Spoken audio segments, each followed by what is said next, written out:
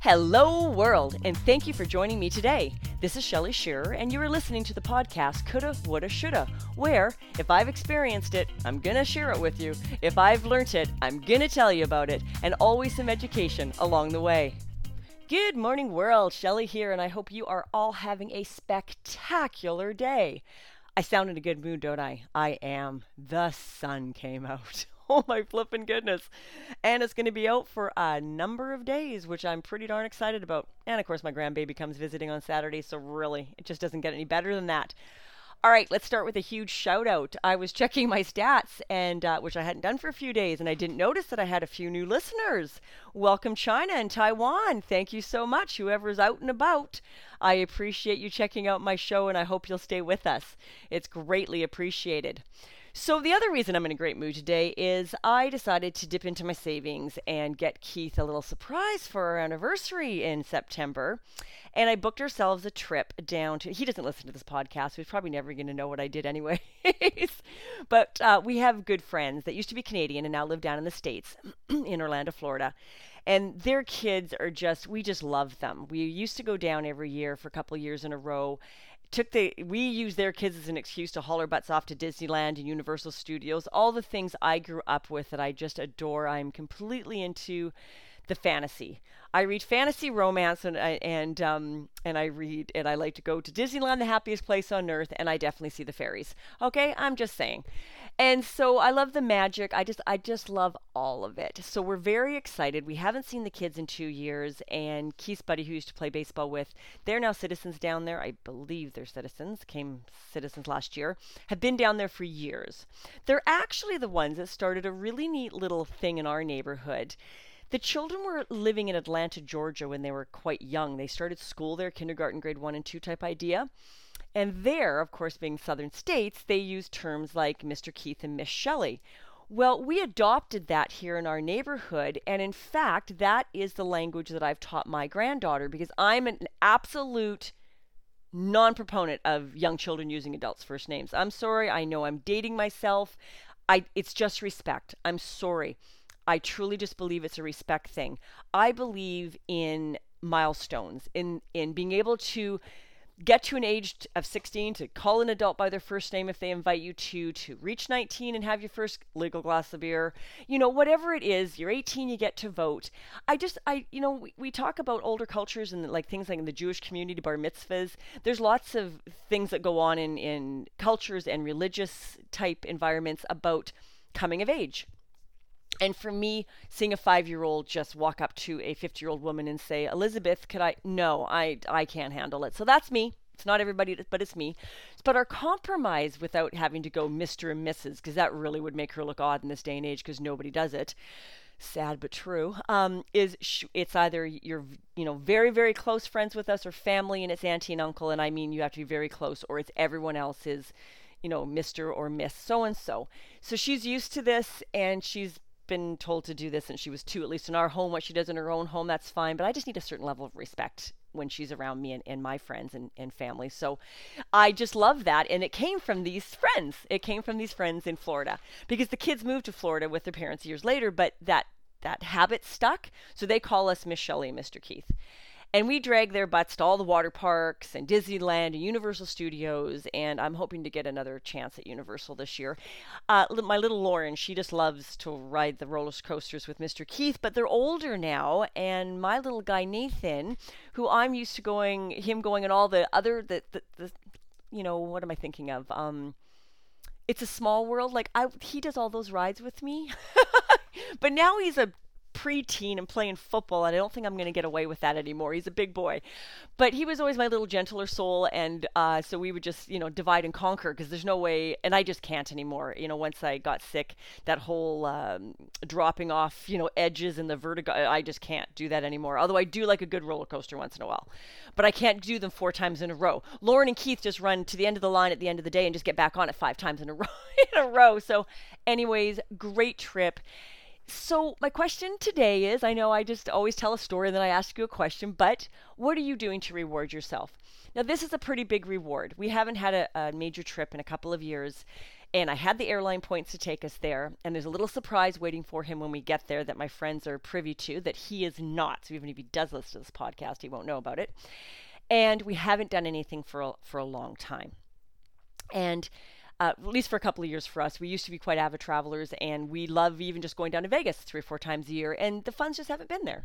And now we're getting to a point in our life where Keith's vacation time. He likes to go fishing, and we like to do some other things in by the lake, things that are part of our family. And really, unless you're retired, you do run out of vacation time. So this is pretty exciting. So I have to say, planning a vacation, sunny day, granddaughter's coming in 2 days, and my son even phoned me in the middle of the day from South Africa, which is rather odd, but he was working very late so that he could go off and have adventures of his own this weekend. So it's all kind of a good day. So milestones and celebrations are very, very important. And it's kind of funny because one of my fellow podcasters, we were just on Facebook. I always check Facebook every day. Just quick 20 minutes, scroll through, look for ideas, things of interest, see what everyone's up to. And I was into our podcasting house Facebook group. It's a private group for those that have taken a course and have gone into the podcasting line of work. And I checked out his podcast to leave him a rating, and one of them was on rewards and milestones, because him and his wife do this great little podcast on business. And I thought, every day is a new day, I believe it's called. Every day is a new day. And it was fantastic, because that's exactly where my mindset was today. In fact, I wasn't even going to podcast. I've got a big podcast on abundance that I'm editing right now. And I thought, no, you know what? I just need to speak on this for a few minutes.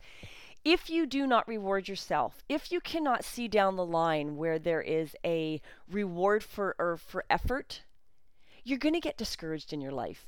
And you know what? You can be discouraged for a month, a year, 10 years, but the longer it goes on, the more bitter you're going to kind of become as a person.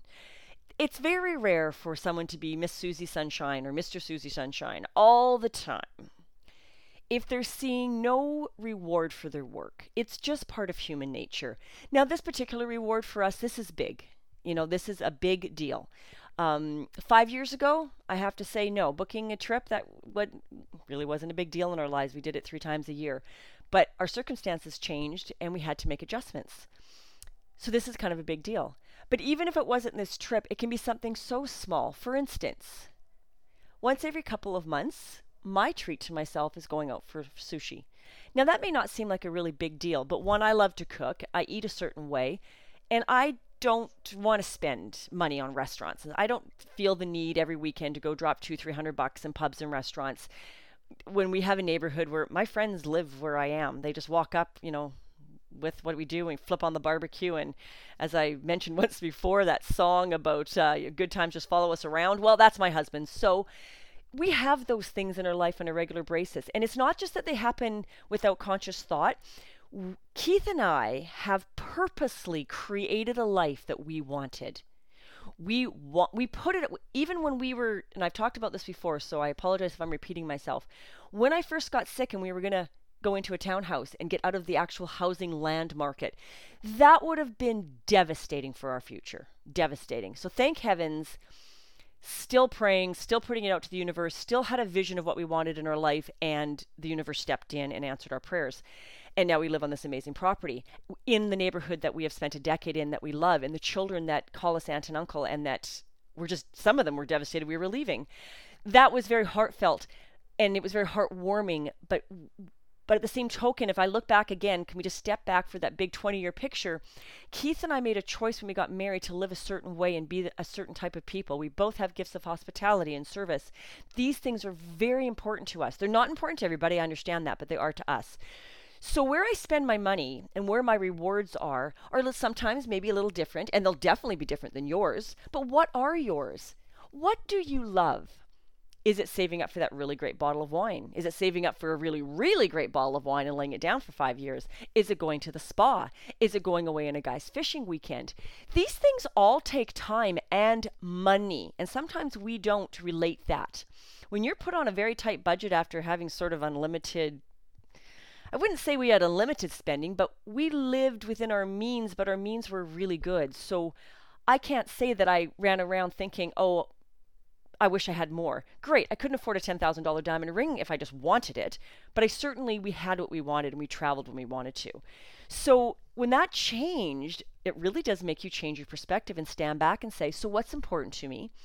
And if I'm going to save and spend this money, how best is it going to make me happy? So that could be a $20 sushi lunch, a $50 bottle of wine, a $2,000 trip. It really doesn't matter. Or a $500 day at the spa. The question is, in your life, and especially in your business, because milestones in business, we can just work and work and work for years, but please have a goal and then reward yourself, whatever that may look like for you. So I'm going to, and I'm very excited. And I hope that you are having a great day and that you are thinking about something that you've worked towards and are perhaps rewarding yourself, whether it be small or large, in some way this weekend. Have a great day, everyone, and I'll see you on the flip side. Thank you for joining me here today. And if you subscribe to my podcast, you won't miss a thing. Remember to focus on not living in regret. You can reach me on Twitter at livingwell8 or email me at livingwellwithshell@gmail.com. Let me know what you liked best about today's podcast, leave a review on iTunes, or leave me a message on something you'd like me to speak on next. Have a great day, everyone.